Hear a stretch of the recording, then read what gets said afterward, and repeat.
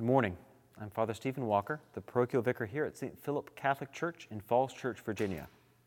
Today is Mother's Day, a day where we thank God for the gift of motherhood.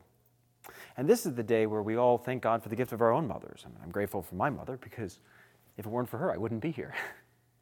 But I think it's also a day for mothers to thank God for the gift of their own motherhood, because motherhood is such an incredible privilege and gift from God for three reasons.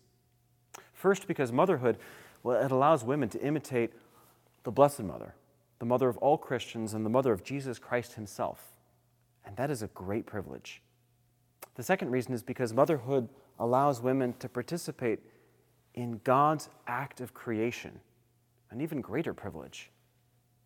But the third reason is because motherhood is a path to sanctity. I was talking to a good friend of mine who has 3 small children, and I was asking her, well, how is it going? And she said, well, motherhood is making me holy. And I said, oh, really? How does that work? And she said, well, my children are endless black holes of need, and they're beating the selfishness out of me. I was sort of shocked into laughter. But reflecting on it, I realized she's right. In motherhood, if a woman is going to become a good mother, she has to become a better person, a holier person. And so motherhood allows women to grow in holiness and conform their heart more and more to the heart of God the Father and his Son, Jesus Christ. So today, if you have a mother, and I'm pretty sure you all do, say a decade of the Rosary for her.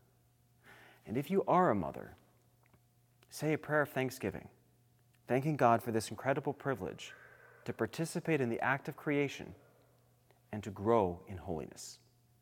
God bless you all.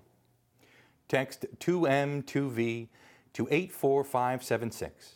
That's the number 2M, the number 2V to 84576 to get these weekly videos delivered to your mobile device.